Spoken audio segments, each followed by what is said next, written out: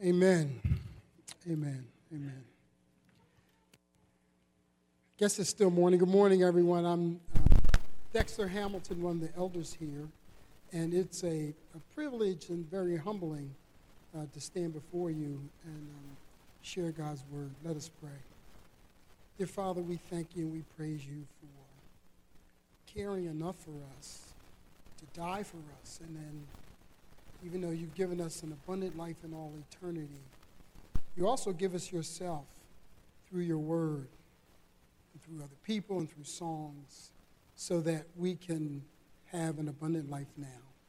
Lord, we pray that you will just speak to us right now. In Jesus' name we pray, amen. Amen.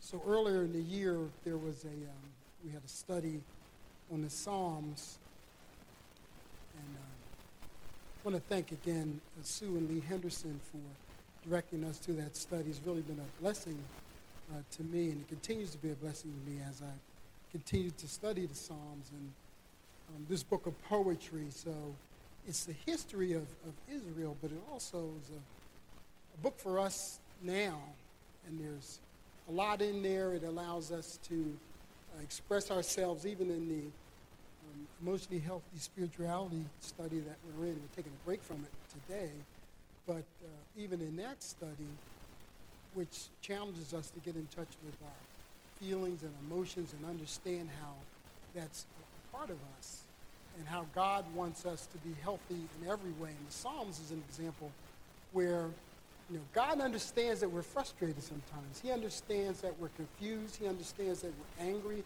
even at him sometimes. And the Psalms gives us a way that we see these things expressed.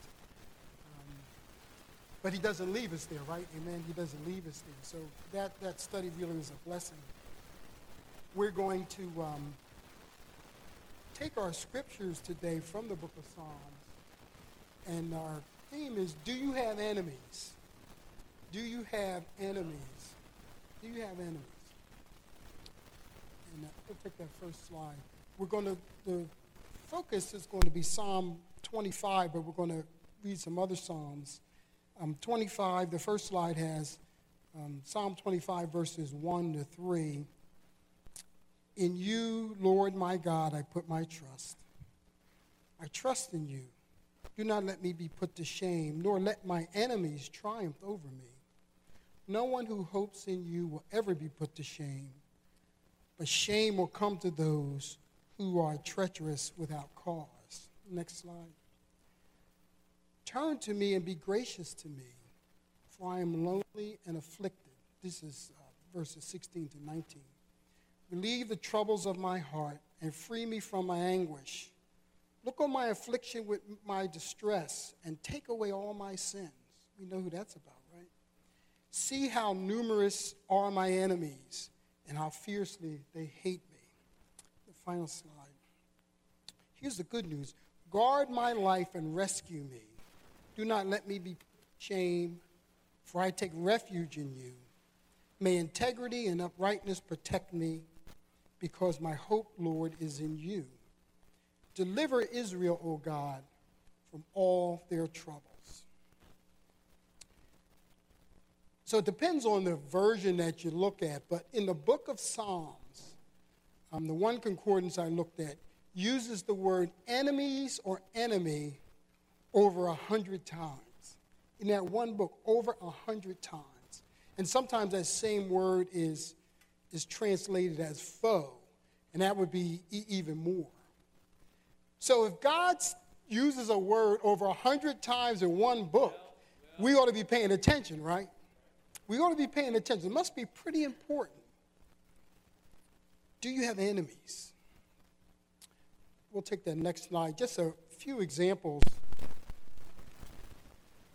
We'll read a few more examples, but there are lots of them. And in the study of the Psalms, it was really an eye-opener how many times that word was used. Psalm 5:8.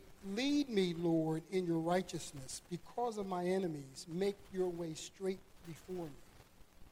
Psalm 23, which is very familiar to many of us.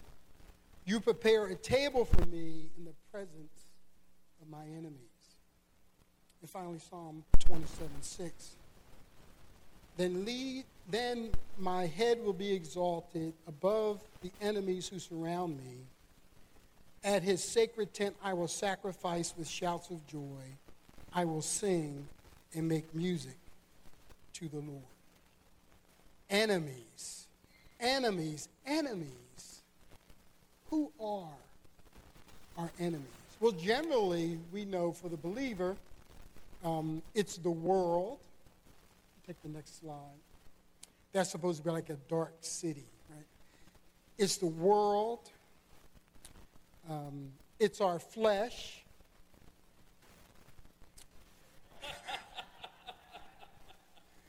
Which includes our desires, our weaknesses, right? And the devil, right? The devil. Especially during this time of year, there were so many depictions of the devil, and it was really scary. But I didn't want to scare anybody, didn't want to offend anybody, so that just represents the devil.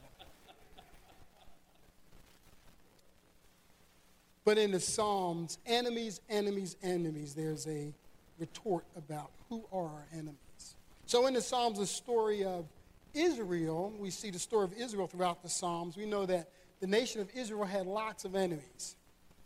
The Egyptians, the Babylonians, Canaanites, Hittites, all kinds of nations that were against God's chosen people.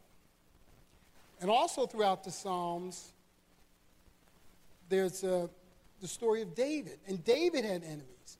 David had enemies who were nations, but David also had enemies who were people, right? Individuals. Not just the Philistines weren't the only people that were against David, but Goliath was against David, and Saul was against David. Even his own son, Absalom, was against him. Some of our enemies are people. And even in the Psalms, God personifies some enemies. We'll take the next slide. So that we know sometimes enemies are people. They might be nations. They might be individuals. Looking at Psalm 31:15. My times are in your hands. Deliver me from the hands of my enemies, for those who pursue me. Psalm 18:40. You made my enemies turn their backs in flight, and I destroyed my foes. And finally, Psalm 41:5. My enemies say of me in malice, when will he die and his name perish? So enemies can be nations, and enemies can be people that are pursuing us, that are after us, that are attacking us. Sometimes it's specific people. And I would venture to say that most of us in this room, most of the people under the sound of my voice, don't have specific nations after them or specific people after them.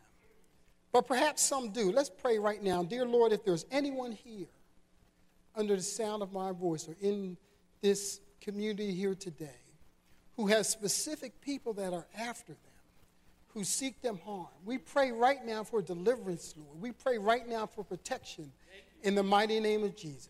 Thank you, Lord. We pray right now in Jesus' name. But thanks be to God, most of us are not in a situation where specific people are after us or attacking us. But does that mean we don't have enemies? Certainly not.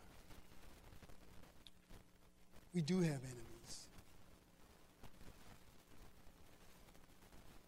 And what are these enemies designed to do? These enemies, the most important role of these enemies that we have,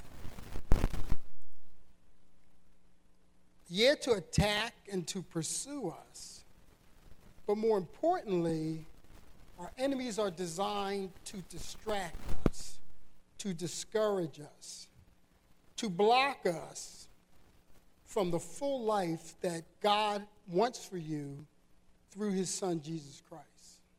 That's your real enemy.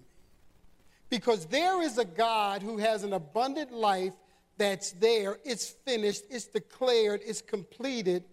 It's there for you. So what is preventing you from realizing that now? You know you're going to realize it in eternity. But what is preventing you from realizing that now? Those, I would suggest to you, are your true and your most dangerous enemies. Because he's waiting for you. He's waiting for you. They just want to get in the way to prevent your intimacy and your closeness and your relationship and the life that God wants to have for you. Now, if there are people here who don't know Jesus Christ in their pardon of their sins, who don't have a relationship with God through Jesus Christ, your enemy is that you don't have a relationship. That's your enemy.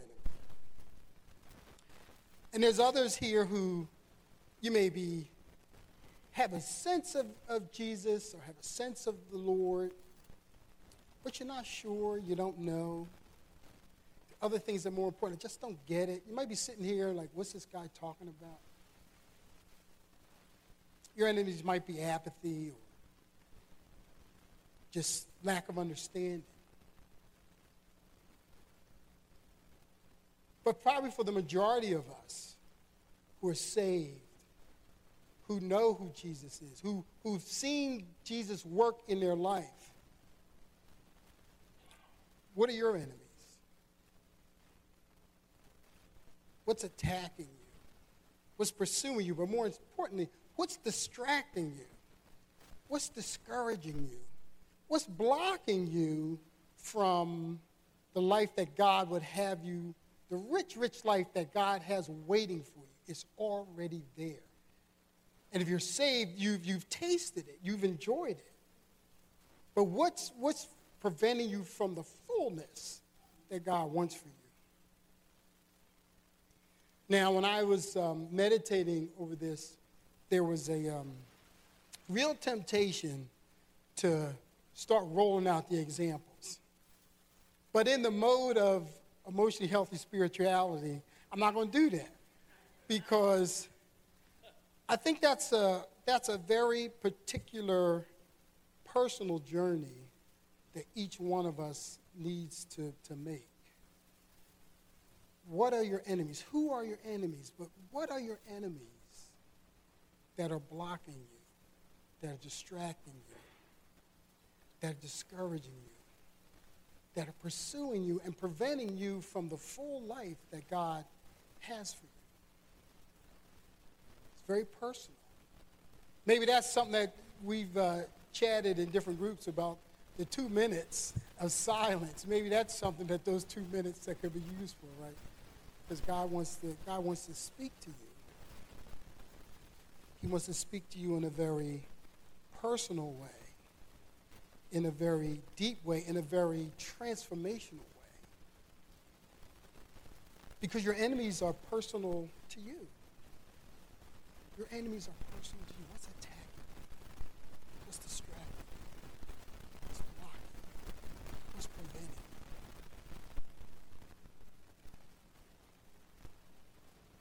Throughout the book of Psalms, there's a lot of questions that are asked. Sometimes they're rhetorical questions. Sometimes you read them and you think, well, this is really blasphemy, isn't it?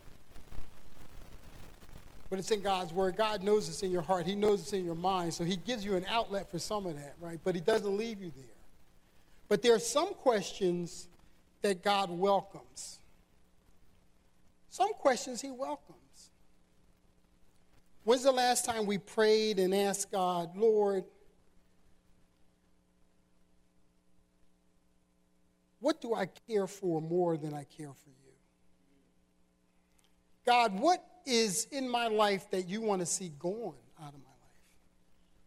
Lord, what am I struggling with that I shouldn't be struggling with because you've already resolved it for me? God, how do you see me? We have a sense of how others see us because we get feedback, sometimes positive, sometimes negative. And we maybe even have a sense of ourselves. Even if we're a bit self-aware, we may have a sense of ourselves. But when's the last time we asked God, God, show me what you see?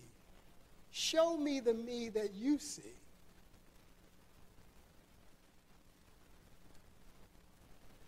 I do have to continue to resist listing the enemies for everybody, right? So I'm going to continue to resist that. But so who are our enemies? Then we'll just close with the good news. What's the good news? Lee, can we get that last slide? What's the good news?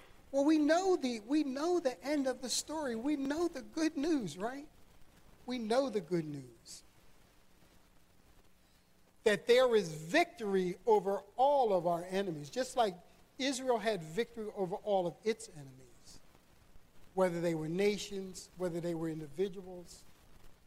There is victory for each one of us over our enemies.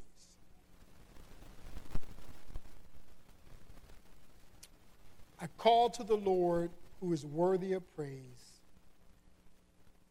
and I have been saved from my enemies. The Lord says to my Lord, sit at my right hand until I make your enemies a footstool for your feet.